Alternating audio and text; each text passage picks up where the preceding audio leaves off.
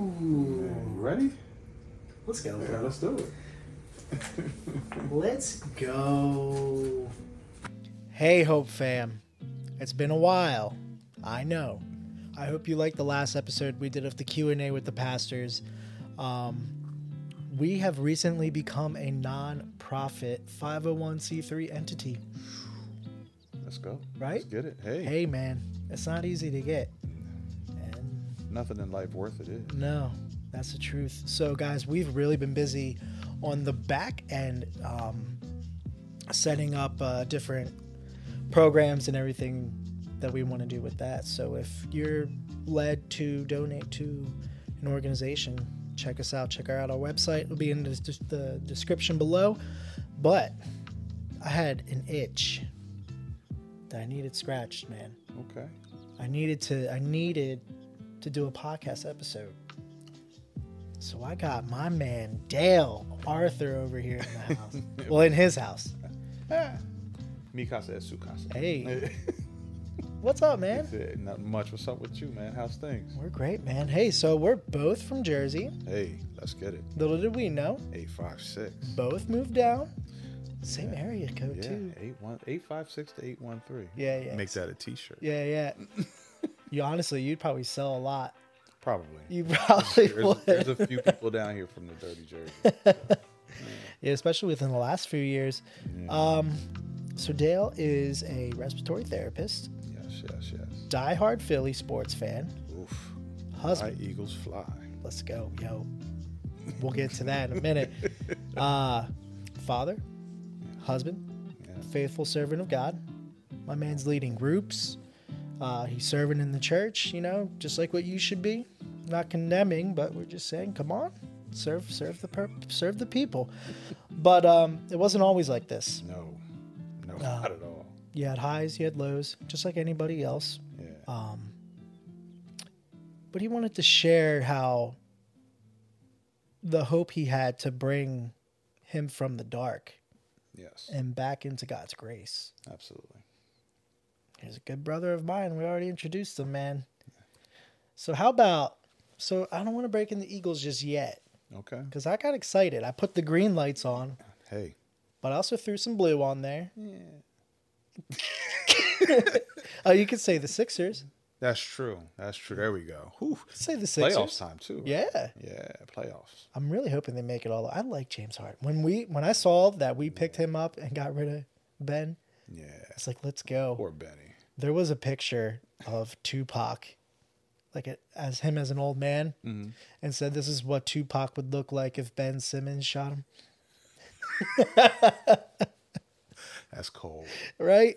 Probably true. It's cold. I was dying, man. Yeah. So Phil's not doing so good, but It's early. yeah. It's a long season. So last season we were in the can too, Yeah. early, Yeah. and then we picked right back up. Ended up in the World Series if my memory serves me correctly. Mm-hmm. So yeah. Yeah, bad business for my cousin's a radio personality up there for the Phils. Well, you know what? Let's give him some hope. Yo, Let's give him some we're hope. gonna give him some hope. Right. Dale, if you could just bring the microphone closer to you. All right. Yeah, you're good, man. That's perfect. All right. You can even move this too. Okay. Guys, we're gonna make a professional podcaster out of Dale. Yeah. No, that's perfect. Perfect. All right. Cool. So them Eagles, man, let me just say, it's looking pretty good next year. Hey, listen. I'll take what I can get. It's looking good for the next few years. They just extended Jalen. We got some nice picks coming up. There's some nice products in the draft. Let's see what happens. I'm really hoping that the money doesn't go to his head though. Nah. I think he's Every time we pay a quarterback, bro, I know. don't even get me started. Every I time. know. It's all good. We're gonna have hope. Yeah. We keep using that. We're gonna have hope. Yo, Dale had like a little Super Bowl shindig. Yeah. Me and him were like, yeah. We had a Giants fan there. It was Yeah, he was even rooting a little bit. just a little bit. I Hey, think we won't say his name, Giants fans. I think he was about to buy him a Eagles jersey, and Yeah. no, glad he didn't. Yeah. Not gonna lie, I was too. I had it in the cart, and someone was like, "Don't buy it just yet." Yeah, you didn't want to. And We don't do jinxes, but we didn't want to. Yeah. We didn't want to disrupt the apple cart. No, we didn't want. All right. So let's break into it, man. What did you really want to share with us? So, because of so many ups and downs that I've had over the course of my life and where I am now, I really feel like I have a better perspective. I know that even though the trouble that I may face is still going, it's not going to be the easy thing to do. I do know where to go to get my fill of how things will be moving forward. I know that He's my hope. The Holy Spirit's my guide. Jesus is my Savior. And Romans 1:16 is serious. I'm not ashamed. So He provides the glory. So I'm just going to give it all to Him. That's awesome. That's awesome. Yeah. What so your life verse. Mm-hmm. What is your life verse? Psalms 133rd there Psalm. We go. Okay. Yeah. David wrote that back in the day. Even though David was, David had issues. He was a man just like everybody else, right? Do you remember it? Oh, yeah. Behold how good and pleasant it is for brethren to dwell together in unity. Let's go. I asked for a Bible just in case. Just in case. I'm not as good. You never know. I'm not as good at memory verses. Hey, listen. It's a short chapter. So I think it's only about 4 or 5 verses. But there are some times that I do have to read it to get it all. But I like to make sure that I give it the way it's supposed to, the way it was written, and the way it's supposed to be given. Yeah. So it is like the precious oil upon the head, running down the beard of Aaron, upon the edge of his garments. It is like the dew of Hermon descending upon the mountain of Zion. For there the Lord commanded the blessing life forevermore. Still might have stumbled through that a little bit, but I think we all get the point. This is your opportunity. Go fact check me. go see what your Bible says, and check me if you need to. So it's all good. But the premise is, I know that I need community. I know that I need unity. We go further when we're together with people than we do alone. So, and that's really why I chose that. It was one of the first verses that I ever memorized, one of the first, passages of scripture that I ever memorized. That was in 1994. And we'll get into this later. It was when I was in the Army. So, I needed that, found it. He blessed me with it. So it sticks with me. I'll tell you what, when I was in church life without community, I just felt stagnant. Just, hey, I'm going to church and leaving. But then once I got thrown into community, I was, the pastor at the time was just like, hey, you look like you could lead a group. And I'm like, yeah. Right. You talking to me? No. You talking to me? Yeah. Who? Yeah. Exactly. But when you open up to the small group environments, it's like you really find breakthrough. Yeah. Really. Especially, I guess it may depend on the size church. If you're in a bigger church, like we attend, getting in that smaller environment, getting to know people, sitting around a round table and having a conversation about the things God has done for you, the things you're asking God for, and, just like talking about your experiences, just the waiting part of it is important. So we have to learn how to wait. So I'm working on that now. Got a little something going on. That's kind of driving me to work on that now, which is good though. It's a healthy thing. I'm happy. So we're happy. My wife and I are happy. That's one thing. To be honest, I opened up to God yesterday on my drive home from something, and I'm just like, God, what? Yeah. Help me. At least give me let me know that you're there through this wait. Right. Because I'm doing all that I need to do. What more do I need to do? What more do I need to cut away in order to do that? Yeah, sometimes we got to give him space to do it. Yeah. So that means more of him, less of us, right? Mm-hmm. And he's already doing it. That's right, the thing, too. We got to remember. But we have to accept it, though. Yeah. He's only going to go so far. He's waiting on us anyway. Yeah. He's got a free will, right? Yeah. So. Yeah, that's very true. Yeah. So, And what we've been talking about, like through the cycle, we get to know each other and all that. You told me about your parents splitting at a young age, and like, how did that affect you mentally growing up? Wow. So I was about 12-ish. Yeah, about sixth grade. It was kind of tough. You know, as you learn and grow, you need to see certain things displayed for you, certain things modeled for you. Yeah. And, you know, in relationships, when you face issues and you have trouble, it's difficult to really balance all the things that are in front of you. And, you know, unfortunately, my father passed away, so these aren't things I can ask him about now. Yeah. From the male perspective. But I feel like the male modeling was missed for me. Good male modeling. Now, there were other males around. Wasn't necessarily no knock on anybody, but, you know, what I feel like I could have used now when I think about it.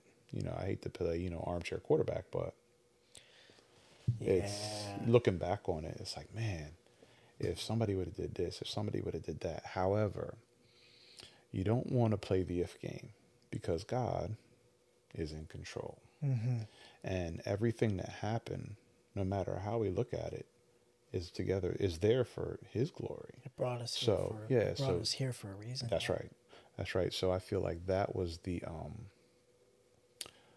footstool for me to do what He had been calling me to do all along. I didn't know that. Nobody knows what, you know, your path, from your past to your future, and the ability to just say, all right, Lord, I'm just going to surrender it all to you. So that I hope that answers the question. You know, it's just, you know, I didn't have, I felt like looking back after just, you know, thinking about it, it's like, yeah, you know, I didn't really have great male modeling, but I had what I needed to get me to where I am today, to say maybe I can be a better male role model for someone else, for my own son. Exactly. Because I have two boys myself. So. Exactly. Yeah. And, you know, my daughter as well. So she's my oldest.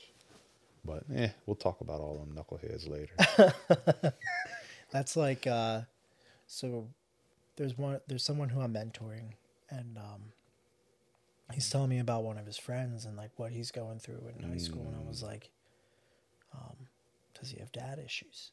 Because it sounded exactly like everything I was doing. Wow. I was getting in trouble in school, almost getting kicked out, getting into fights, acting out, showing off. Been there. You know, it's just that cry for attention. Yeah. That you're not really getting, and then also just that lack of guidance. Yeah. So I've been really trying to make it a point to talk to that kid. It's not an easy thing to do, to go through as an individual. Yeah. I'm sure you can probably identify some, you know, some things from your past. It's like, man, that was tough. It's even more difficult to watch somebody go through it. But like we've talked about in the past, you know, they gotta want it. Yeah. And that's the hard part. It's very true. No matter how much we want it for them, they gotta want it too. And see, the cool thing about this kid, he's very respectful. Even my wife was like, him? Yeah. It's like, yeah, baby. It was like, you know, people with broken families and stuff, it's you can identify that. Yeah. So how was the relationship with your parents after that split? So I'm the oldest of three. So I have a younger brother who is 3 years younger than me, and a sister that's 5 years younger than me. And so the three of us were home with our mom primarily. And then I can't remember if it was every weekend or every other weekend we were with my dad. And it took a while though. That didn't happen right away.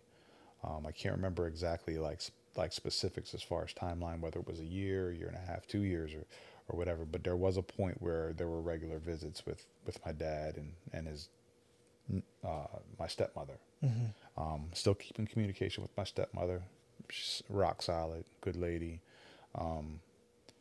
The relationship with my mom, her role had to change. It was more than just nurturing. So now it was nurturing and providing. Yeah. that couldn't have been easy for her. But she made it work. You know, I didn't even realize growing up we were on welfare. I think I'm not sure we had the block cheese, so I guess I don't know if we were, if we just got WIC or whatever. Yeah. But it was challenging just to try and understand, you know, where I should be, what I should be doing. You know, my mom was you know, this is what we're doing. This is what you're doing. There was no options. There weren't options. It was just, this is what I'm telling you to do, and this is what needs to get done. And me trying to find my voice, trying to figure out who I was, the acting out, cutting up in school.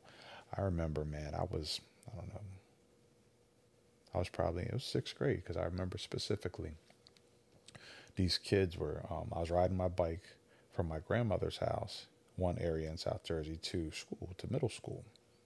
And these kids, you know, they used to do this thing where the older kids always beat up on the younger kids. Yeah. So they started chasing me on my bike.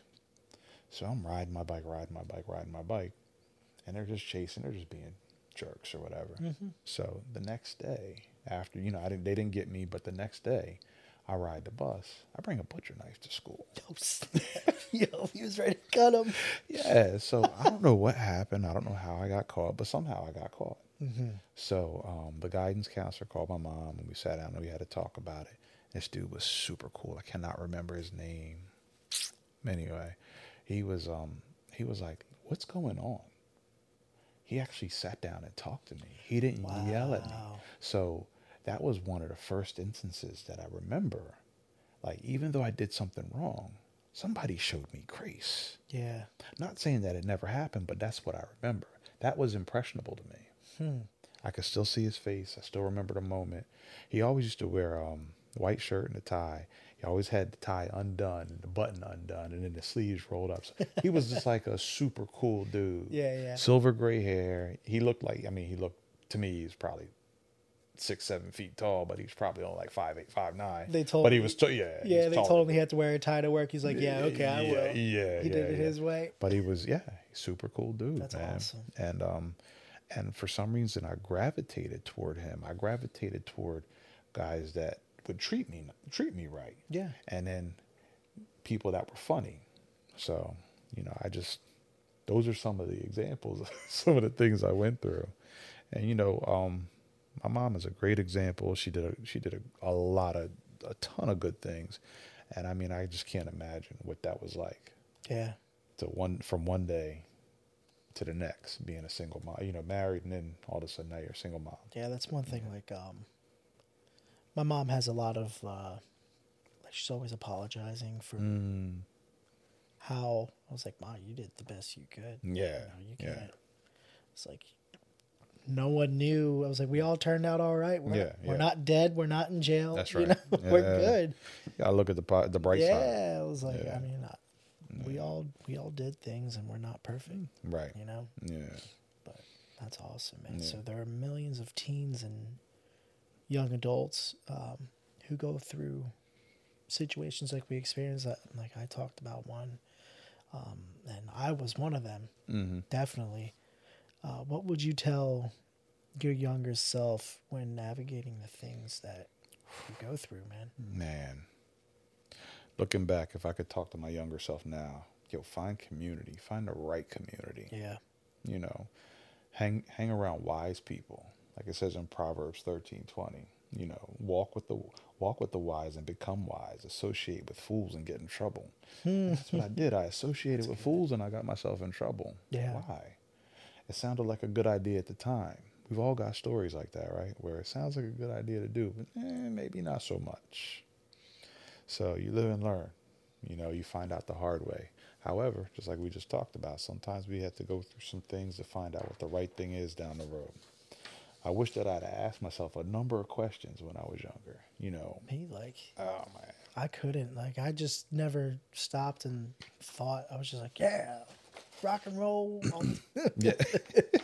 that was just like. So, yeah, we always want to know what direction our friends are going to go in. Do I need to pretend to be somebody that I'm not in order to fit in? If I need to pretend to be somebody else, then what am I doing? It's really, that was me. Yeah. That was me, because I was just trying to find myself through Right. hurt Yeah. and other situations. And then right before we moved to where I went to high school, it was like 8th grade. And it was like end of the year. Like we couldn't even finish out the year. So Yeah. I was with kids I was with from kindergarten. Wow. And now I had it felt like a whole new identity somewhere else. And then you start hanging out with crowds that you shouldn't be Wow. hanging out with. And Yeah. like that didn't really help. And then through that time, my dad was moving and man. So Wow. like That's tough. I had to That's tough. go hard, I felt like I had to go hard. Yeah. And then all the goofball friends start going to college and stuff. And you're like, wait, I'm still a goofball. Like, where's everybody going? Yeah. Why am I still here by myself? Why am I still a goofball? I'll go to Florida and be a goofball. Oh man. So, what does that need for a male role model look like? What does it need? What does it mean? What is the need for a male model? Oh man. Let's go with that way. It's like to talk to talk to you, or like to talk to me, for example. So, if you're drawing a picture, right, and somebody says, "I want you to draw a picture to look just like that other picture," if you can't see the picture, how can you draw the picture? Yeah, you can't, right? So you need something. You need a blueprint. It's like building a building. You don't just say, "I'm going to go build the building," without any kind of planning. You got to put some time in. You got to figure out, all right, I want this room to look like this. I want it to be this tall. I want this many floors. Oh, am I going to need an elevator? Oh, what's the code say? Oh, how many circuits do I have to have in a breaker box? It's some work. So when you just as an 8, 9, 10, 11, 12-year-old kid are trying to figure it out and can't, you need that bad. And shouts out to the single moms. That's a grind. Mm-hmm. It is. And the single pops. I'm not going to, let's not forget there's some single dads out there. Yep. But with the unit that God put together to raise kids, that's where it's at, man. Mm-hmm. They need that. And there's a lot of grandfathers and grandmothers stepping in and filling roles, and aunts and uncles and cousins, and you name it. I'm sure there's a dynamic for it all. And thank God for step parents. Blended families is huge. Yeah. So the need for the man to show a boy how to be a man is important. They identify so many things: physical, mental, emotional. Yeah. You have to tell that young man, hey, listen, it's okay to cry. It's okay to be upset. It's okay to be angry. Jesus got angry. Yeah. He's flipping tables. Right. But not the massage table. Nah, not the massage table. That's what we're not going to do. But, it's a challenge, man. True. As a young man, you need to see what it's like. Like, what's my goal? But when the goalpost is moving, because it's like, because that happens too. Yeah. Somebody will brand, this one's good for this week. That one's good for next week. There's just some things missing when you don't have the consistency that's needed. Yeah. And I think it's important to have consistency. I'm grateful that, I was always able to be there for the most part with my kids. We could dig into a little bit more of it later. Yeah. But, my oldest one and my youngest one, the middle one, we'll talk about. And it was just a challenge. Choices that I made, things that all part of my growth. And just talked to my middle one today, as a matter of fact. He's in Miami right now. He does some work. Yeah, nice. He does some real strong video work and audio work. Really? He's sharp. Maybe hire him on Yeah, to yeah. Hope for Tomorrow one day. We'll see. That, We gonna pray about all yeah, that. yeah. He's a good kid, good young man, and That's he's awesome. he's trying to find his way, and he's like, man, this ain't easy life. I said, yeah, I know. I told you it wasn't gonna be easy. He said, yeah, I know, but I ain't know. He said it just didn't make sense the way you were telling me. Yeah, so experience is a good teacher. So it's I'm just grateful now that we're able to build and just have the type of relationship where he's having an issue, he'll call me. You know, That's perfect. so He yeah, knows he can talk to. yeah, yeah, Yeah, yeah, that's one thing that's key is allowing your kids a safe space to Yeah. talk. And I Yeah. honestly, I'm gonna be truthful. Mm. I didn't provide that because I didn't, Mm. not as much as I should have.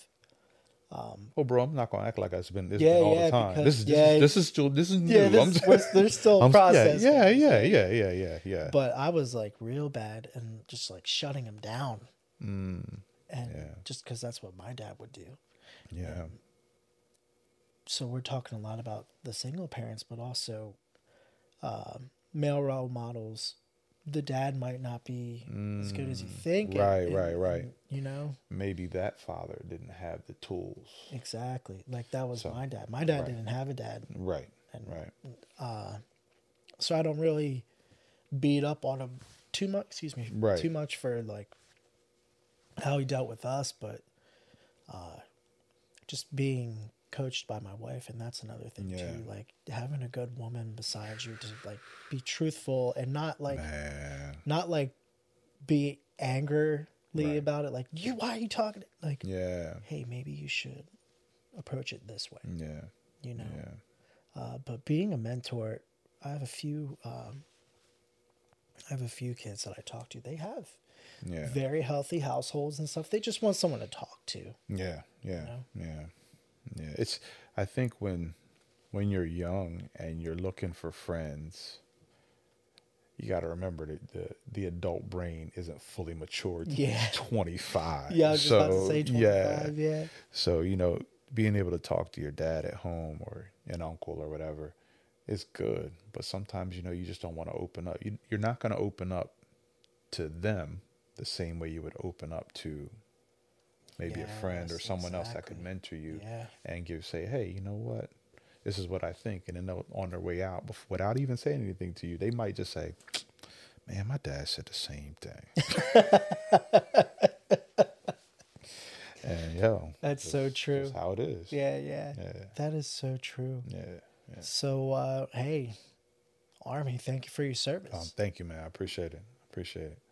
Yeah, I was So I know you said Folsom, PA, and then I remembered because I was like, oh, I used to live there. yeah, It was Fulcroft, a Fullcroft. Okay. Delco. Okay. Yeah, All right. yeah, right across the bridge.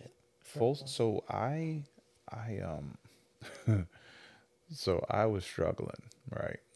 I was probably 16, getting ready to turn 17. And I was trying to figure out where and what I wanted to do with myself. And let me back up. For a lot of years, like after my parents split up, probably 7th, 8th, and maybe 9th grade, I went to summer school, struggled to get through school. And I just did not focus. So I think by the time I was a junior in high school, right around my junior year, my mom had enough. She was like, look, you need to do something. Yeah. And I don't know. I can't remember a lot of, so much has happened in my life. I can't remember all the details. Anyway, so I met this recruiter, Craig Daniels, my man, Sergeant Craig Daniels. So Shout out. So he I feel like he talked me into, he recruited me into the Army Reserve. So I went to basic training the summer after my junior year of high school. So I went to Fort Dix, New Jersey for basic training after my junior year, came home, finished my senior year. And then after I graduated high school, I went to San Antonio, Fort Sam Houston, and I started a 91 Bravo, it was, combat medic course. You're good. Yeah, it's just on screensaver. Combat medic course. I got through about 8 of the 12 weeks. And I don't know why I thought I was having a good time. I couldn't go anywhere. I couldn't do anything. But I did not pass the class. So I was like, oh man, I thought I was gonna get booted out of service. I thought, this is ridiculous. I didn't You even got all here the way yet. there, yeah. Yeah. So they allowed me to go into medical supply. That was my first renewal of, was like, woof, all right, I can mess up and I can still do this. Nice. So I ended up graduating in medical supply.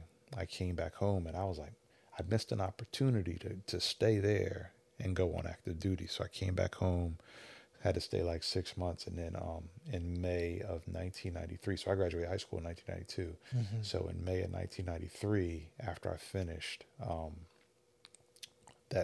that program, medical supply, they sent me to Fort Bliss, Texas, in El Paso. Bro, I hated it. It was hot. It was dry. It was brown. Yeah, it doesn't sound fun. Texas. Yeah. No knock on Texas. I'm That's sure East Texas, right? Huh? East Texas, right? No, El Paso's West Paso's Texas, West all Texas. the way in the corner. That's what I meant. Yeah, right up under New Mexico, Mexico, just yeah, above yeah. Mexico.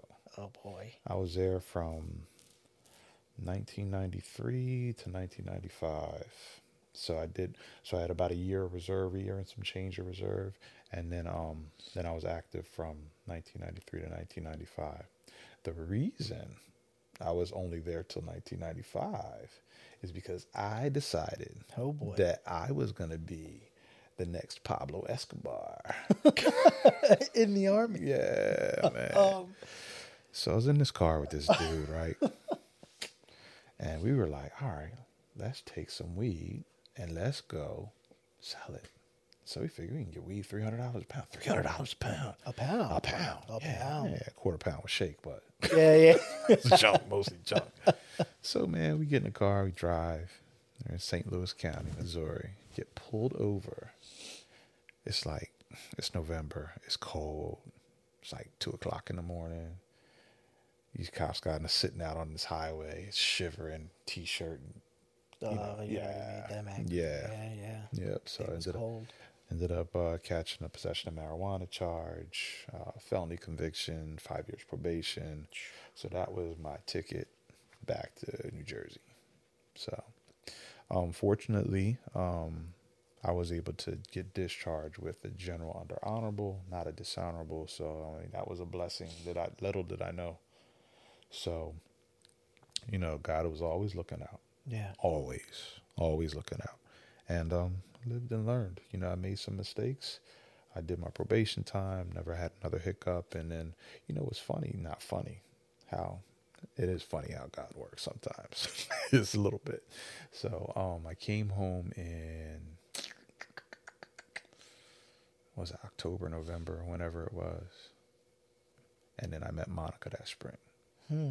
And we've been married 22 years. But there's more. There's more layers. There's layers upon layers. So you went from Pablo Escobar to Papi. Yeah. Pablo to Papi.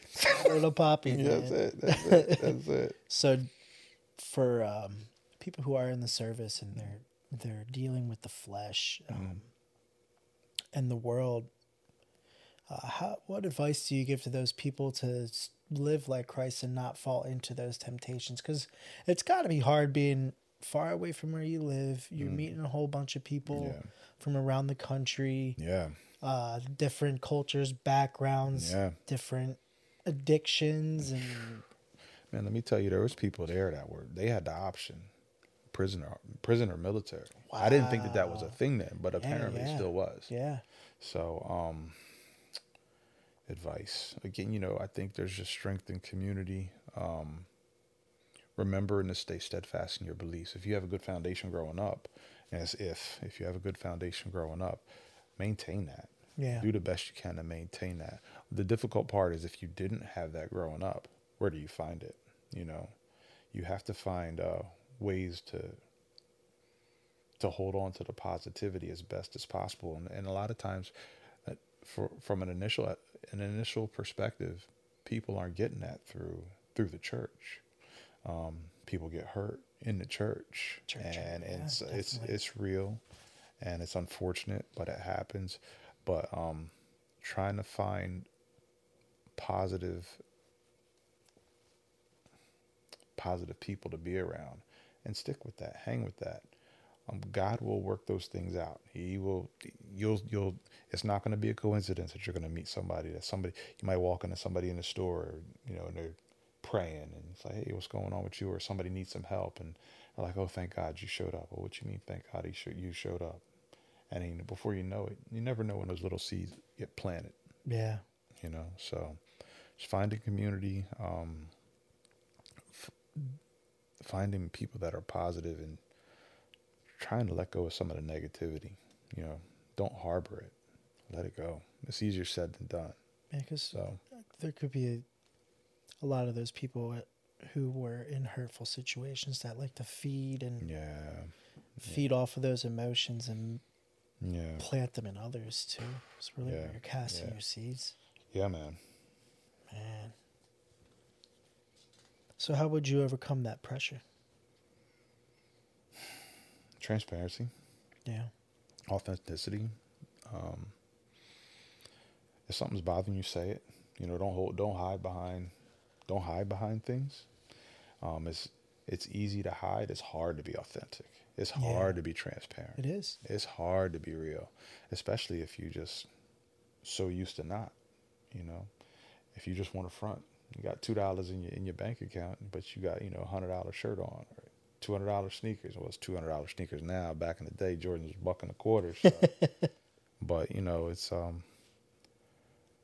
I think a lot of us get caught up in the facade, or trying to look good to make people think you're good. I think it's also too like try not to hurt people's feelings and stuff like that too. Yeah, that's a struggle too. Mm-hmm. People just kind of saying what people think they want to hear. Yeah, trying to sugarcoat. Sometimes it's necessary not to hurt people, but just to be honest and say, hey, listen, I got to tell you something. You're not gonna like it. Yeah, but this is the truth. So like this line of work that I want to be in, like I want to be a pastor. Yeah. And I was asking Pastor Twain, he's like, what's an effective way to have hard conversations with people? He's like, if you want to have hard conversations with people, just hang out with me. Because he's so good. He's so good at it. He is brutally honest. Shout out to Pastor Twain. Yo, man, so DC. much. I love him so That's much. my guy. Oh, man. He's like, if you want to learn how to have hard conversations, just watch. Just watch what I say and do. In Matthew chapter 7, verse 15, it says, beware of false prophets who come to you as sheep in sheep's clothing, but inwardly are ravenous wolves. So to swing back around to your question, like how do you deal, for people that are dealing with the flesh in the world, watch out for those wolves. Yeah. Because they out there. And that's having the hard conversations. Like, look, I appreciate you coming at me, but I don't think you're for me. Also, prophets too, like, it's not a Christianity thing. Right. People have the gifts that God gave them. It's just if they use them for God or not. Right? Or say they're using them for God and not. And they're not. Yeah. Ooh, we could open that can of worms for another time. True story. It is too. Yeah. So for a few solid years, you went from flunking out of high school. Yeah, struggling. Joining the army. Yep. Getting eloped. Oh, yeah, that's right. See, that's part of the layers. All right, so we're going to go back. There's layers to this. Yeah, yes, yeah. So while I was in high school, junior, senior year, somewhere in there, maybe a little after. So I always had this. There was a young lady, my first wife. Our families knew each other for years. Went to the same church growing up. And she had a son. So I started messing around, being a young man out there, just doing my thing at some point. So At some point, we started dating, and we ended up getting married in Texas. Now we were talked about it before. And we were like, well, you know, and when you're in the military, you get this little thing called, cashish, for being married, and you know, you guys are not together, and they help you out with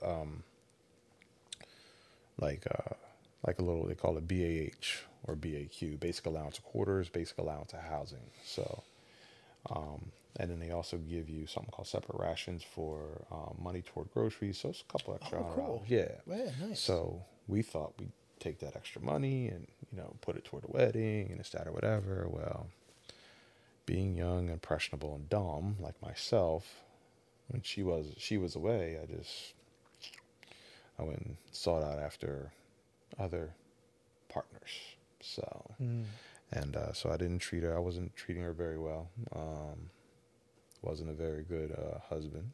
So we didn't stay together very long. So not long after I got back, we split up, and then so I was with her, married, separated not long after I got back into Jersey, and then not long after our separation, that's when I met Monica, and then eventually the first wife and I got divorced, and then Monica and I ended up with a daughter, and then we didn't get married till 5 years after we met.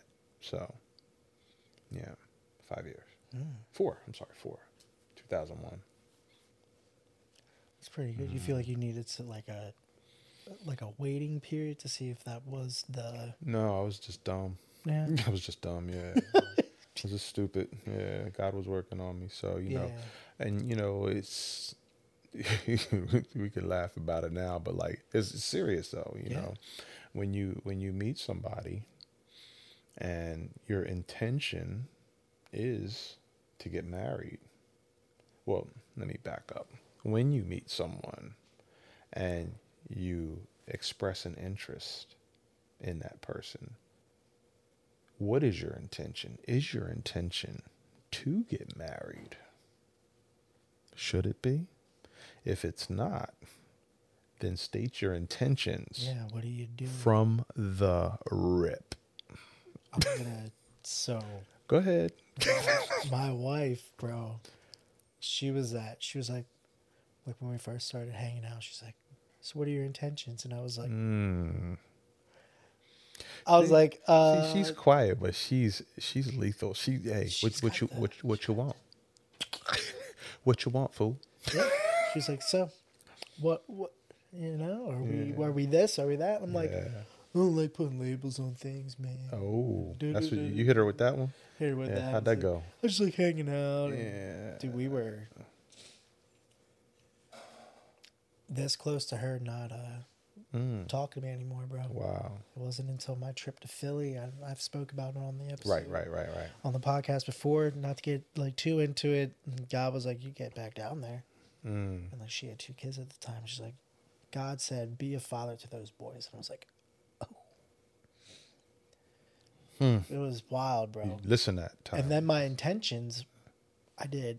Okay. No, for real, I did. Yeah, okay. Because I'm not talking about where. I'm just talking about, you know, sometimes when God talks to us, we don't always listen. No, it was like clear. I'm like, whoa, where did that come from?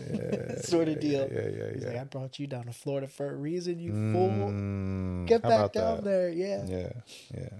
I always think about that a lot. He took me out of it. If I would have stayed in Jersey, not saying he could have used me up there, it probably would have been better because I was hard-headed and I didn't want to get away from people and situations I was in. Yeah. So he brought me 1,000 miles away from How about home that? To work on me. And now look at this. Yeah.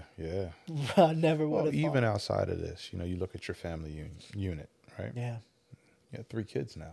Yeah. Those are your kids. Yeah. You know what I'm saying? You got a family. You got somebody to model for. You have young men and a young woman to raise. Yep. Possibly more. Not speaking nothing into You would make my daughter really happy. Yeah. She wants a baby sister so bad, man. You know, it's never too late. For So me, you yes. take a For you, miracle, not so yeah. much. It'd take us a miracle, maybe Yeah. adoption. Yeah. It's okay. Hey, don't sleep. No, Don't sleep. we've really been talking about that, but No, but I'm saying, like, yeah, you say when we look at our lives and where we are and the things that are in front of us, sometimes we got to take a step back and say, wow, look at where we came from. Look at the things we've been through. Yo, I can still see myself sitting in the jail cell sometimes. I'm not putting myself there, but every now and then the image pops up in my head and I'm like, this is where I could be. yeah. Me, it's homeless. I think about that a lot. Like I would probably be homeless, drinking and stubborn. Wow. I think about that a lot. Yeah.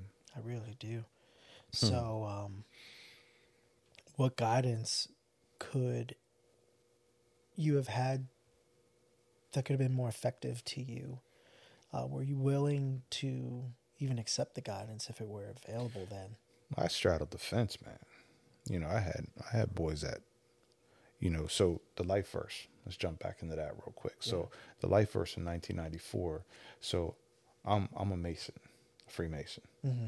So I was what we call raised in 1994. So I hung around cats that dealt with Freemasonry.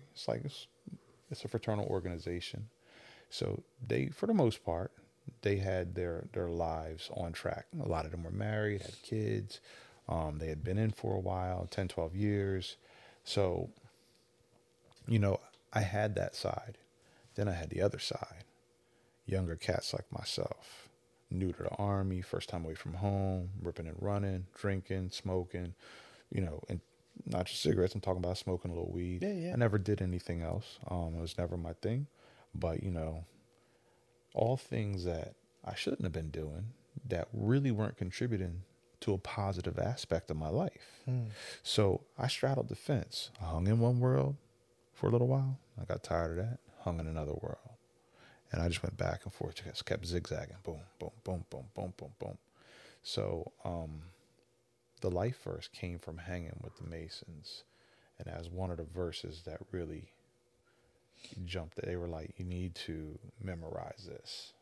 You need to make this part of who you are because you can't do it on your own. Yeah. So that's where that came from. Wow.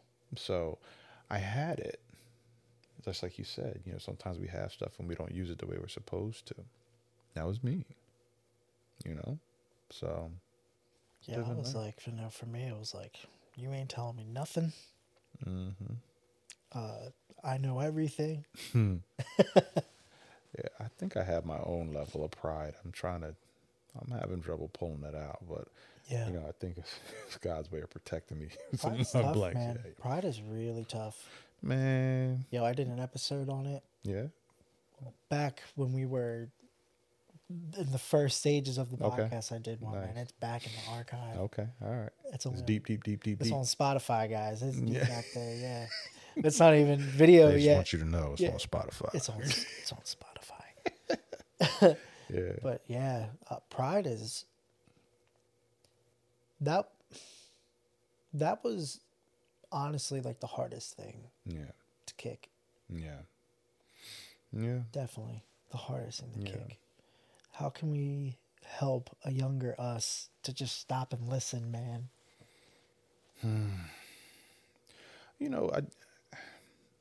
I'm not gonna say it shouldn't happen, but sometimes we gotta fall a little.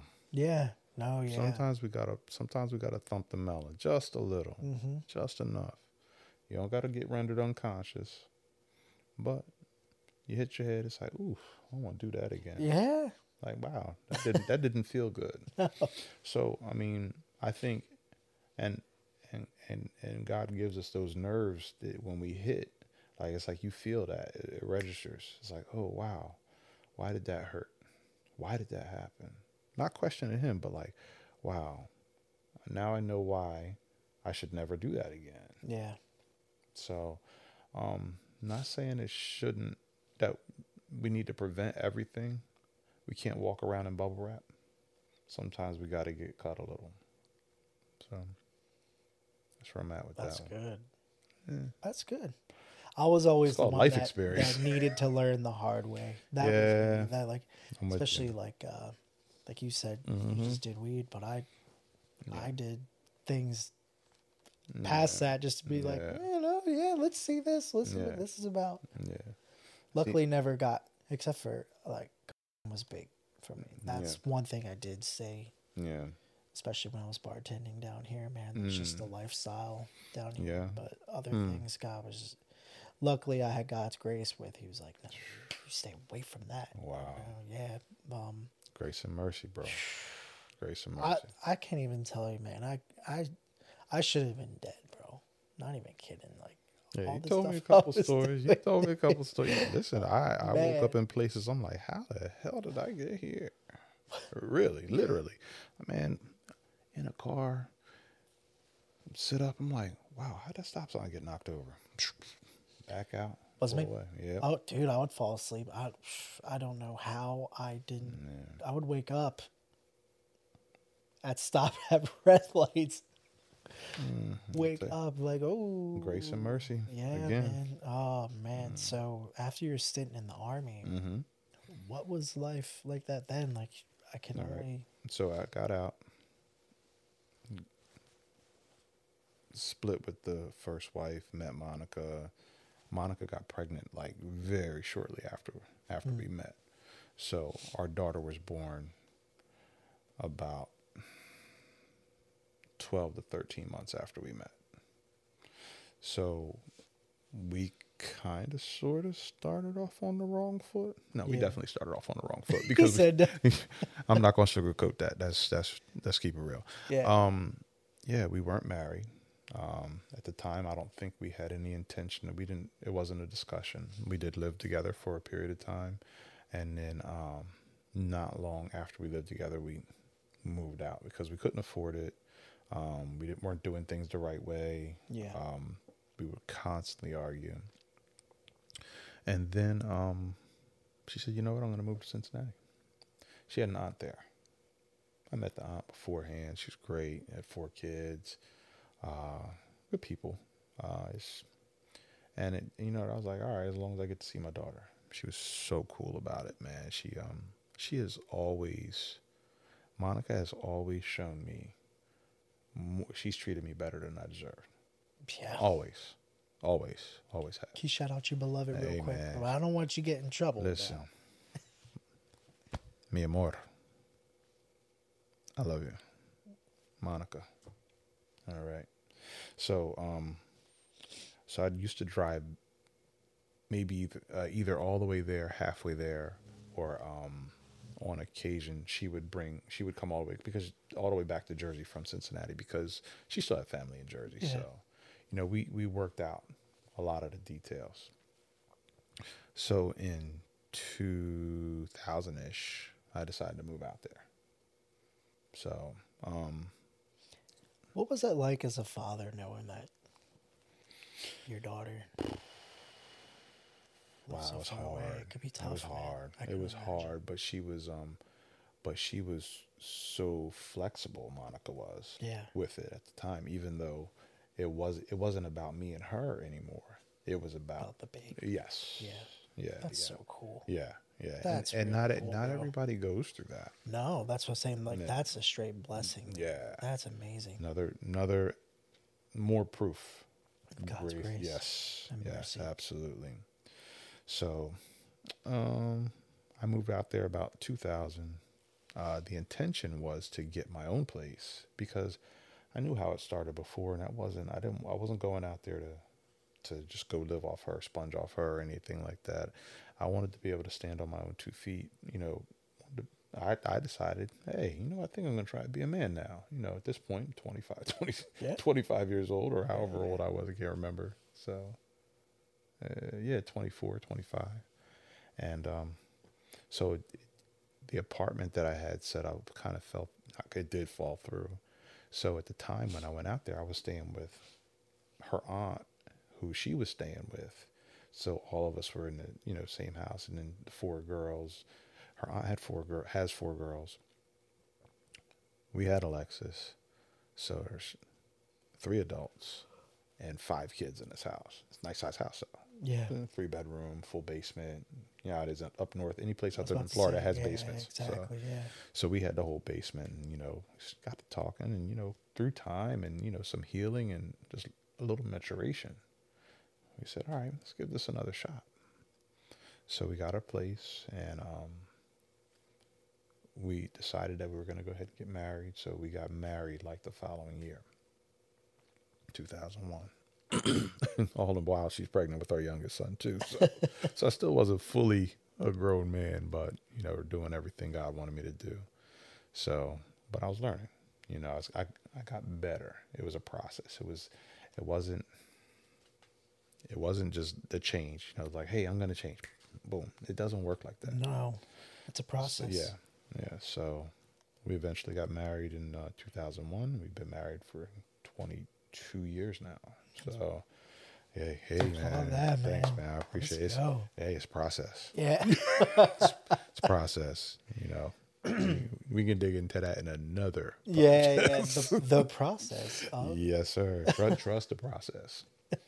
So that's how that went. So, during that, so you had 3 kids. Yes, I do. 2 of which. Monica and I have 2. But there's one in between. There is. The 2. There is. So that time frame in between, when she and I were not together, Monica and I were not together. Yeah. I was still trying to figure out who I was, and I think I looked for a lot of that in women, and just like hanging out and drinking and driving, or drinking and driving. Well, I did do some. God forgive me. I did some drinking and driving, drinking and drugs. I meant to say, and it wasn't the healthiest way, but that's where I met my middle son's mom, and unfortunately, we really weren't in a relationship. We were just, I guess for lack of a better term, hooking up, and so she got pregnant, and eventually Neo came. Yeah. So I didn't find out about him. He was born in 2001. I didn't find out about him until 2003. So that's 2 years. Yeah, difference, roughly. man. Yeah. So just to add a little bit to that, that was a challenging situation all on its own. It's a little deeper than I want to get into, but it was challenging. Yeah. It was challenging. It had its challenges. Imagine. And I actually got a letter in the mail to find out about him, in child support from New Jersey. And by the time I got the letter, I was I was probably closer to like $3-4 grand in child support arrears. So that put a strain on us financially. At that point, we were married.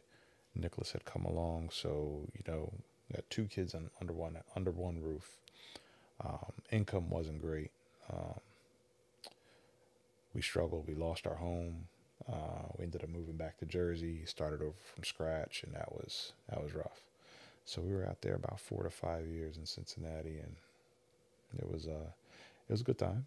I still got a couple friends out there to talk to, but it wasn't easy.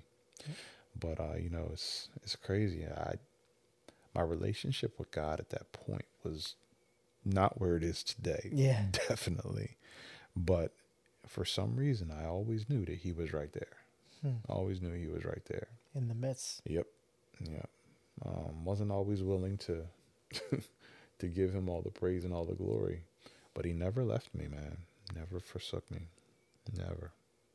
Do you think He brought you back to Jersey so you could have a relationship with your middle son? Yeah, I think there was a couple things that I needed to be humble. I had some pride issues going on.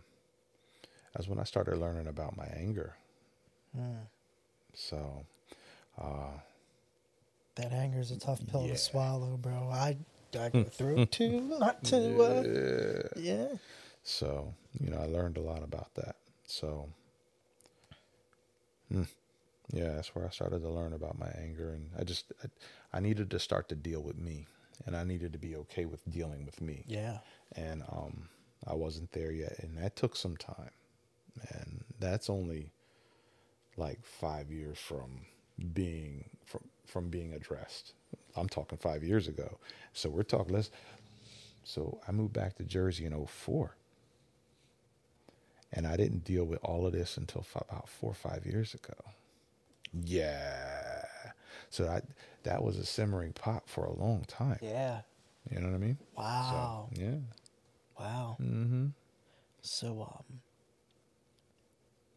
would you say the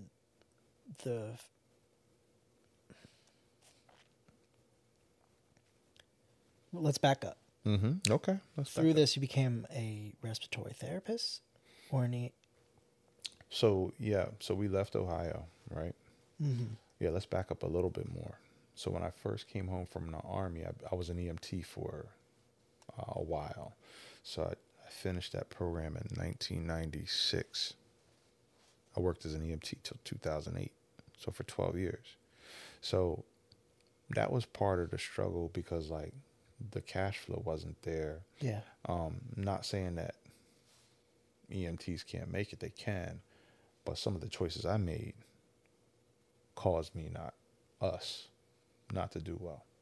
So over time, I had some very, very intricate conversations with a lot of people in different professions, and just more or less mentors that I didn't know were mentors. It wasn't a formal agreement.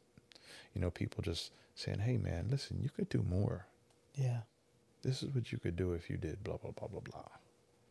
And I was like, I ain't trying to hear it. I'm just going to grind this out. That's for the birds. Yep. So when we were in Ohio as an EMT, if you want to work 911 and you want to work for a city, you had to become a firefighter. So I went to fire school out there in 02, 03. So I did that for about a year and a half. So I was firefighter EMT for a little while. And then when we were moving back, I said, I'm not starting over. If I'm gonna do something else, I'm going to college. So in 2004, my mother-in-law, shout out to Diana Apple. Hey. She really encouraged me to start taking some courses. She said, look, just start small. She worked at a community college in South Jersey. She's like, just take a couple courses. It's going to take you a minute anyway. It takes everybody a minute. And I was still working as an EMT. I started working with this nurse, and she was telling me she worked on the ambulance with us, and she did what they call ALS, Advanced Life Support, transport. So she was the nurse to help manage patients that were sicker. And I was like, okay. I said, maybe I'll go to nursing school. I was like, nah. I had a situation where a patient reached in his diaper and finger painted on me. Yeah. Yeah, that would end up for me too. So I was like, I ain't dealing with nothing below the neck. Nothing. So she was like, all right, well, what about respiratory therapy? I was like, what's respiratory therapy? Wait, that's below the neck. Yeah, that's above the neck. You're only dealing with the airway up. Yeah, for the most part. I mean, okay. There are some things that we could have been a brain surgeon, man. Could have. No, just could have. I probably needed some brain surgery myself. So I started researching some programs. Found out it was a 2-year degree. It was like, oh, okay, I already got like a year's work, because at this point it took me a minute to get there. So from 04 to about 05, 06. So that's when I found out about it, and I was like, all right, let me apply. Let me start looking for programs. I found a couple programs. I applied in 06 to, I applied to get into the class of 07 in 2006. It didn't work out. I was missing one prereq. So the program director's like, look, don't get discouraged. He said, we got plenty of seats. He said, he said, in a couple of years, it's going to be so hard to get in this program. Trust me, just stick with it. So I was like, all right. So I took my last prereq. It was all science too, science heavy. Chemistry, anatomy and physiology 1 and 2, biology, microbiology, pathophysiology. It was, yeah. And that was outside of your English, math, history, all the other stuff that went along with it. So I get all this stuff knocked out, right? And then I apply in 2007 to get into the class of 2008. I get in. I'm like, all right, cool. What's that mean? So like they're like, well, it's a full-time program. A lot of people don't work and do it. I'm like, well, I gotta work. I gotta put food on the table. Oh, we're working. So yeah. Yep. So I worked full time for probably about, because the program itself. So let me back up a little bit. So the respiratory therapy program itself was 1 year, but you do all your prereqs before you get into the program. So I had to figure out how to work for a year, or like kind of finagle how to get through this year. So I worked full time probably for the first half of it, and then the last half of it, the program was so demanding. I was like, yo, I can't. So I borrowed a bunch of money, Yeah. student loans. We gonna do this. So it was like, yeah, I was all in. Texas Hold'em, baby, pushed all my chips in the middle of the table. I was like, yo, it's respiratory or bust. Yeah. And I was like, Lord, I know I haven't been diligent about praying, but I need you. And I met this dude, Jim Fields. It's my guy. We talk almost every day, for real. For the last 16 years, almost every day, I kid you not, we talk at least once a day. Sometimes we go a couple of days. He's on vacation, I'm on vacation, whatever. Yeah. You know, he's got stuff going on, but like for the most part, every single day. If I didn't meet Jim Fields, if God didn't put him in my life, I probably wouldn't be a respiratory therapist today.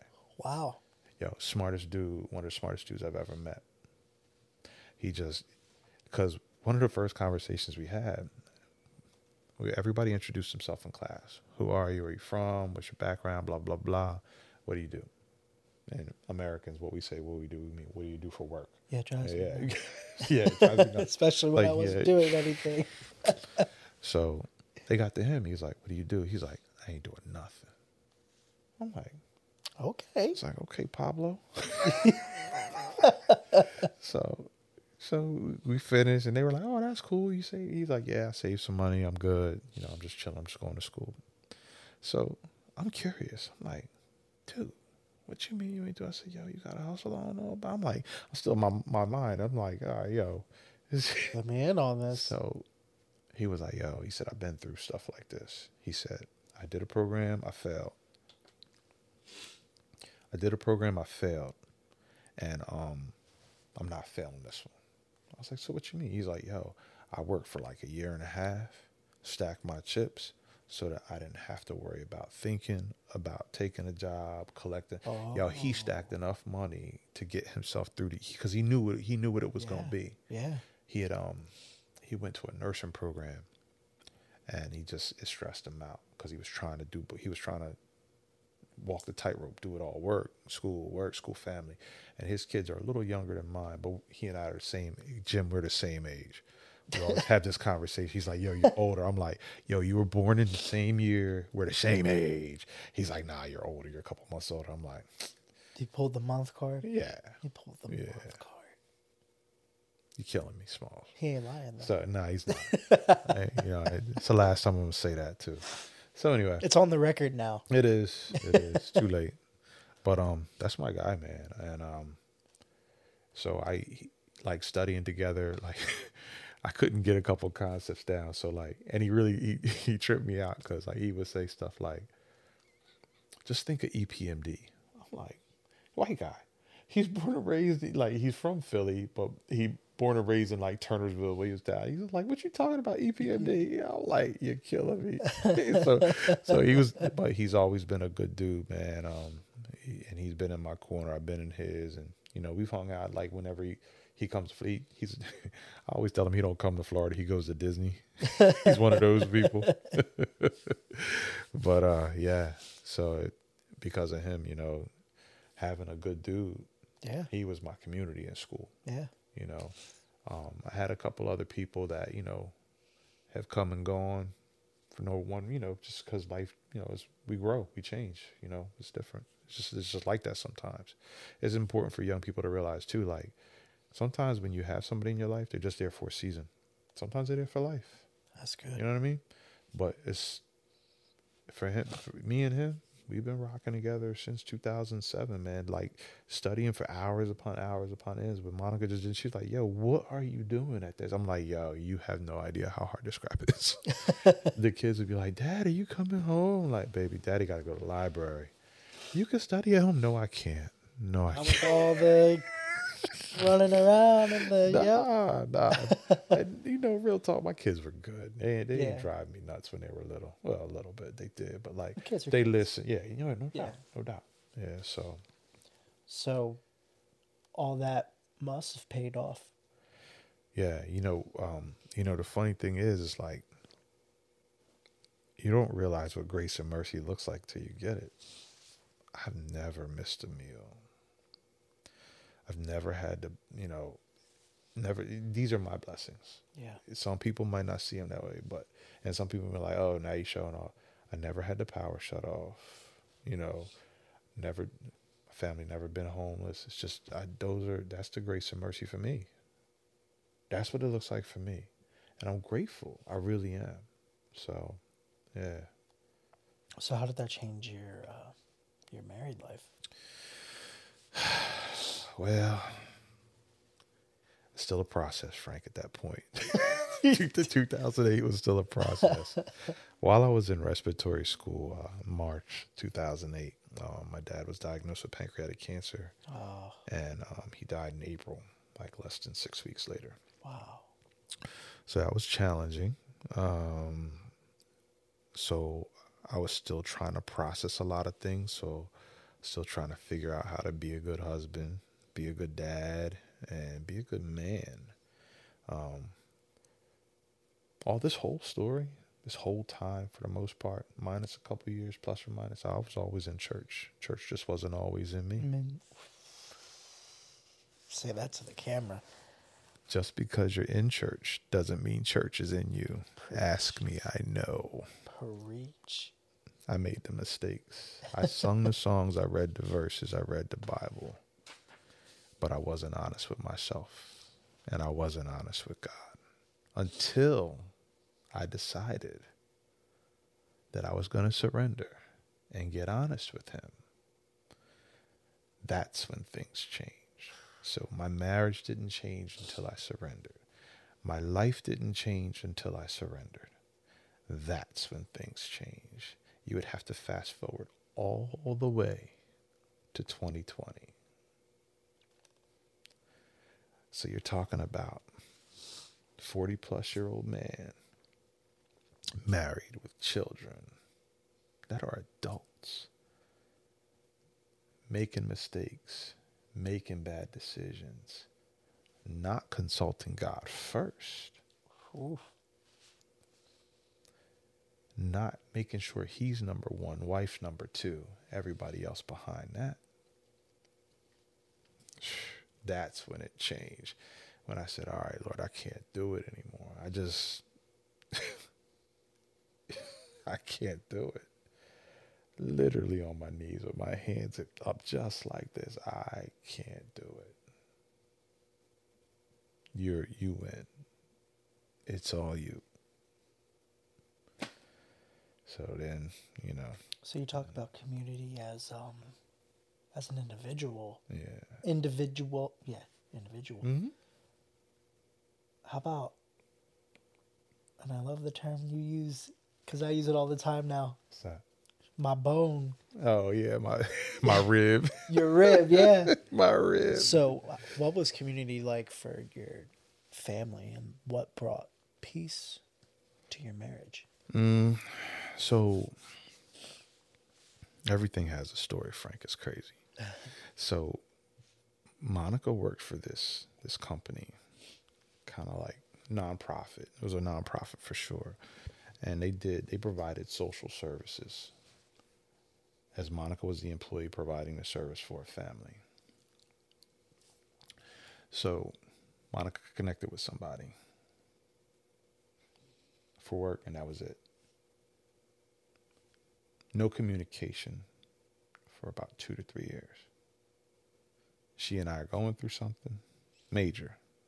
Like, we might not be together major. Wow. These two individuals reconnect And that is the beginning of the renewing of our marriage, renewing of our relationship. So I give up and say, all right, God, I'm done acting like a nut. I'm done being stupid. I'm not going to do this no more. And I mean it this time, because I said it a number of times. So after I decide that, okay, this is it, Monica meets this lady and meets up with this lady. Not meets her because she's met her before. And they start talking about places like Family Life and this church where they all get together and they do small group. That was when we did our first, it was 20, was it 20? Yeah, it was 2020. We did our first marriage small group. We did it online because COVID didn't let nobody get together. Wow. So things changed there. That's where things changed. So while we were doing that small group and we surrendered, and that was the first time that I admitted, I became transparent in front of people. That's big. That I did not know. Yeah, that's so, and that was huge. And I wept like a child, man. Wept like a child. And that couple is like heavy off into our life now. You know, we talk a lot. You know, we talk about life. We're doing life together. It may not, the frequency might not be there where we see each other or talk to each other every day. Now, we're trying to get them down here to this, to the Sunshine State. okay. Come on. Oh, yeah. There's plenty of room. Yeah. Now, y'all can stay with us for a minute if you need to. So. Couch is nice. Yeah. But, that was when everything changed. Like our first, it's called Vertical Marriage. Dave and Ann Wilson through Family Life. Okay. And that was what changed for us. That was the pivot point. And we're not looking back, moving ahead, like the song says. I'm telling you, and I'm really gonna plug groups and how important. Oh man, please. And are you kidding me? My wife and I are really wanting to do the home builders group. Yeah. Let's do it. Come on. Yeah, I think next season's gonna be us, man. Okay. All right. 'Cause we've been poured into individually, but as a couple being poured into. Yeah. Because when you think about it, we're one person now. Yeah. Oh, man. You know? Preach. Yeah. We're one person now. Yeah. Her hurts or our hurts. Yeah. You know? I think once we acknowledge that and recognize that, not that it becomes easier. I take that back. It does. It does become easier. It becomes easier to tackle. Because you're not in it alone anymore. You're equipped. That's right. Yeah, you're equipped. So, you know, and one of the things to go back to the question too is like after doing the self-assessment and saying, all right, this is where I'm falling short. These are the things I could be doing. This is how I could get better. Finding somebody to hold me accountable. That couple holds us accountable too. You know, that's good. So, you know, they'll ask us the hard questions, and we give them the space to. We have to, as individuals, we have to allow other people to speak into our lives. That's part of being vulnerable too. Yeah, and we got to be okay with it. So I'm loving I don't know this. if that helps. No, or that's answers. good, man. All right, cool. I'm loving this couch though, dude. This couch is so comfy. I gotta get me one of these. Let's go for the. I'm telling you, if I ever get a studio, gotta get a couch like this. I'm getting a couch. I'm gonna go right to you guys. Yeah. Look around. You don't have to, we didn't buy new, so right? Trust me. No. I always try to buy used when you can, man. So how can you encourage the struggling marriages? Oh man, do that self-assessment. Ask yourself, do I have a relationship with Christ? And be honest in the answer. That's key. You know, and if you don't, do it. I want you, you know, I'm going to ask you a question. How does somebody give their life to commit and say, all right, I'm a Christian? What makes someone a believer? What makes someone trust that belief? Yeah. Because we could believe in the chair. Yeah. But do we trust it's going to hold us up? You fell off a chair a couple times, man. Yeah, I'm trying not to think of it. So but that's yeah. like one thing. Like I always believed there was God. I always believed like, Right. Jesus was a person, Yes, yes. but I didn't trust. Huh. I didn't fully trust. Right. So, say admitting Yeah. that Jesus is the Son of God. He came here, dwelt among us, died on the cross. He rose from the dead 3 days later. And now the Holy Spirit is right here guiding us around, right? He's right here guiding us. So, As we speak. yep. So the other thing is, am I praying? Like as a couple, to get back to your question, am I praying? Am I waiting for the answer, or am I going to try and fix it myself? Do you trust? Let's read in a book by Craig Rochelle, Winning the War in Your Mind. He gave an example in his book about trusting God, and he used the analogy of a God box. Imagine you had a shoe box or some kind of box, and you wrote the word God on it. And all the things that you want to deal with, you put in, or that you want God to take care of, you put in that box. All right, so let's envision. All right, I'm having trouble with my finances. So you throw your wallet in there. I'm having car trouble. You throw your car keys in there. Look, I can't stop drinking, so you put that bottle in there. Man, I can't leave these pills alone. You put the pill bottle in there. I want a man, I want a woman, so you put a picture of a man or a woman in it. Whatever you're looking for. Now, whatever you don't trust God with, I want you to take out that box. I dare you. When I read that, I had put the book down for a minute. I dare you to take out of that box what you think God can't handle. I ain't touching that box. Like, Dad, Craig, you ain't had to go there. Yo. Pastor Craig went in on that one. Pastor Craig Rochelle, Winning the War in Your Mind. Yo, that's something like when you're dealing with things where your mind just kind of drifts and it wanders. For me, my big thing for me is journaling. I think I got about 4 or 5 over there right now, and then the one that is over here on the floor, and then a couple more. But like as I journal every day for the most part, every day since 2020, been journaling, man. And it's just a necessary thing for it. It's kind of like a download for me. Yeah. And allows me to get all these things out of my head, because not everything that you have in your head do you want to say out loud. Yeah. You know what I mean? That's true. And that includes talking to your spouse. You know, you want to tell your spouse, you want to be honest and open with your spouse, but some things, you know, you want to get out, and you need to say it the right way. Saying it the wrong way, it's going to add fuel to the fire. So why add fuel to the fire? Yeah, you can Yeah. practice what you're going to say in your journal. Yeah, that's it. Yeah. That's good. Yeah. I might do that. Hey, you're welcome. Good, man. Thank you. Hey. Yeah. So, what else you got, man? What else you want to know? I don't know, man. Yeah. I think like this was just so powerful. Like when you were telling me about your story, I was just constantly thinking of the young man who we were once, Yeah. and how we can help them. And then from your life experiences and how you can help young couples, Yeah. how you can help older couples. Like Yeah. your story and the story with your wife and your children and all that, like Yeah. just seeing the hope and how you're pouring out onto others right now. Yeah.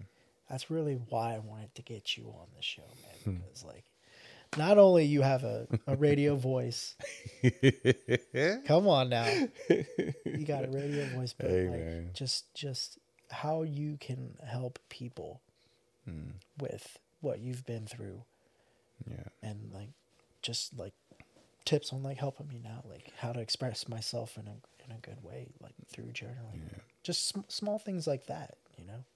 I think it's so important that that we invest in each other, not reach back, not give back, Yeah. but invest in each other. That's good. Because I heard a guy say that. Somebody recorded a podcast. You didn't give nothing. I didn't take nothing from Eddie. That's right. Yeah, if we invest in each other, I think it makes the world a better place. And sometimes it takes a little time. Investments take time to grow. Nobody invests money and sees an automatic return. The rate of return is like 8% on a lot of things. Yeah. So, I mean... And like even through that investment, there's ups and there's downs. Oh, yeah, no doubt. Yeah. No doubt. Yeah. Where do you find the buy-in when it's down? Oh, man. Just throw them, say, hey, guys, hey, Cash App's on there, too. No, just kidding.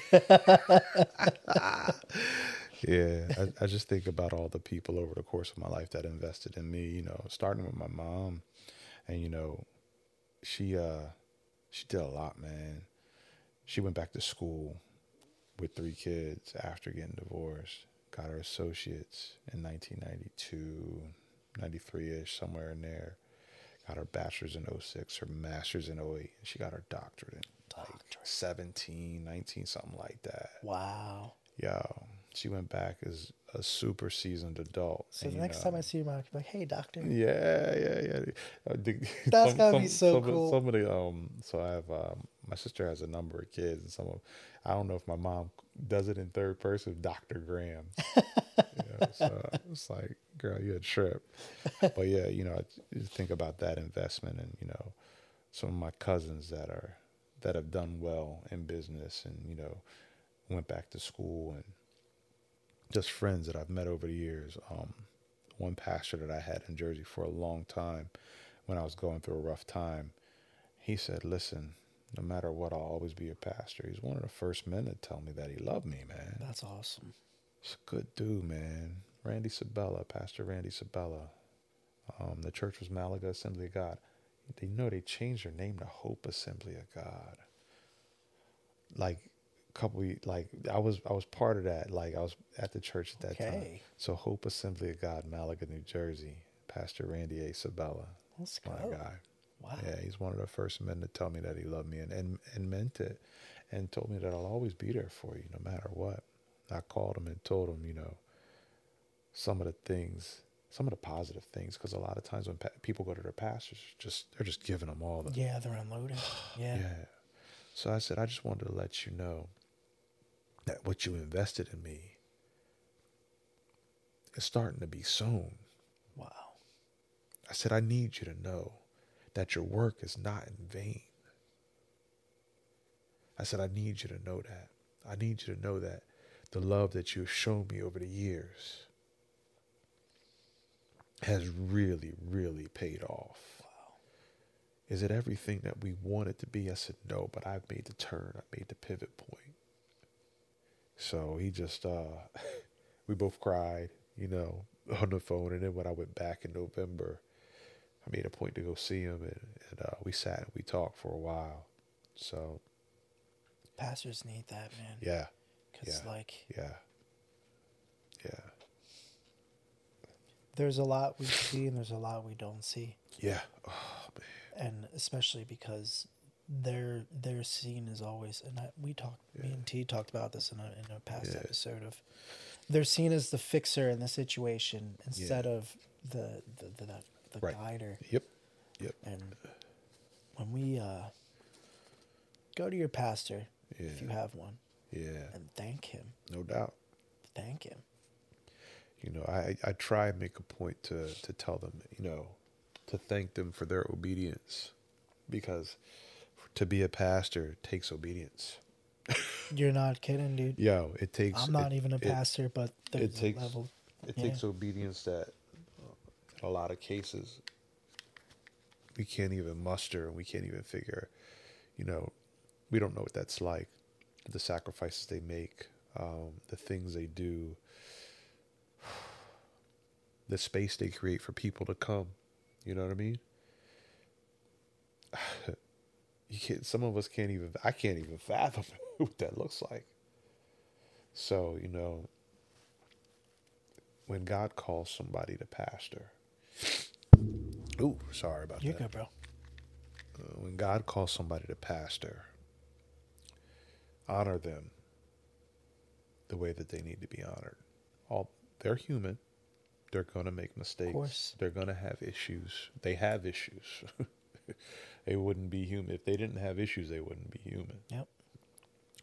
So just if I can offer that, if you're a pastor and you're listening to this, man, I pray that God just blesses your life, gives you the peace that you need that surpasses all understanding. So that's all I got, man. That's awesome, man. Dale, I really appreciate you doing this, and Man, thank you for having me. yeah, man, you got to talk to T about doing the educational highway, man. Oh, I will. We've been talking. He's he's busy. He's jet setting. You know what I mean? He's in the French Riviera right now. In a Speedo. T, I'm gonna talk to you offline, but you got to get this man on your show. But that's one thing, we have a good partnership with him. Yeah, he's a good guy. He's got the educational highway. And he's also got, check out TerrenceCole.com. If you're looking on making improvements in your life, no matter where they are, he's got a course for literally everything. Literally everything. I just got my mom signed up the other day. Oh, yeah? Oh, Yeah, nice. That's she wanted more certificates and stuff for her Indeed. Oh, nice. She's like, oh, I know a place where you can get that for free, for free, people. I know a guy. I know a guy. That's it. I love him a lot too. T yeah. is my guy. He's one of those pastors that just poor. None of this. We wouldn't even have a 5. We probably would have down the line, but he's just like, no, we're doing this now. I'm like, okay. He's a little assertive. Yeah. It's a little assertive. Well, he lights the fire up here, rear. Yeah. Yeah. He's what I've grown to know and love about the group of men, the leaders at Grace in Ybor, here in Tampa, is just, you want to know something? They'll tell you. Yeah. You might not like it. But if you want to know, I hear it they'll tell you. I hear it all the time, man. Yeah. Because we have that relationship, man. Especially me and Pete Dwayne. Me and Pete Dwayne we're gonna get. I'm trying to get him on the show because he's a busy guy. Yeah. He's got a little bit on his plate. Yeah. Just a little bit. Oh my goodness, my guy. Shout out to Pete Dwayne. He's definitely one of those people that need to hear like, hey, you're doing. Yeah. Definitely. Dale, thank you so much, bro. Man, no problem, man. It's my pleasure. Much, man. Yeah. Definitely my pleasure. Definitely want to have you back on. Let's do it, man. I'm telling you, man. This has been a great experience, man. Thank you for opening your house to Hope for Tomorrow. Please. Mi casa es su casa, hey, and this couch, bro. Honey, I'm about to just... Honey, yeah. Yeah, okay. Man, because you be here for a long time. You call it, you make that phone call. You're like, all right, that's where you staying? Right. Guys, I just want to express the fact that making these episodes aren't easy. There's a lot we want to do with the community too, with the 501c3 nonprofit. So if you're led in any way to make a donation, link is below in the description. If you can't make a description, there's many ways you can help support the ministry, and that's just by liking, sharing, subscribing. Get the word out there. We're really trying to bring hope, and not even to just the Christian community. Right. We're trying to bring hope to the community as a whole, because at the end of the day, if we can help somebody get better in their life, but then also help them find Christ through it, that's a win. So thank you so much for watching. Thank you so much, Dale, for being on the program. Appreciate you. Thank you, Monica, for letting us hang out and do this in your house. Guys, with Hope for Tomorrow, I'm Frank Warrington. God bless.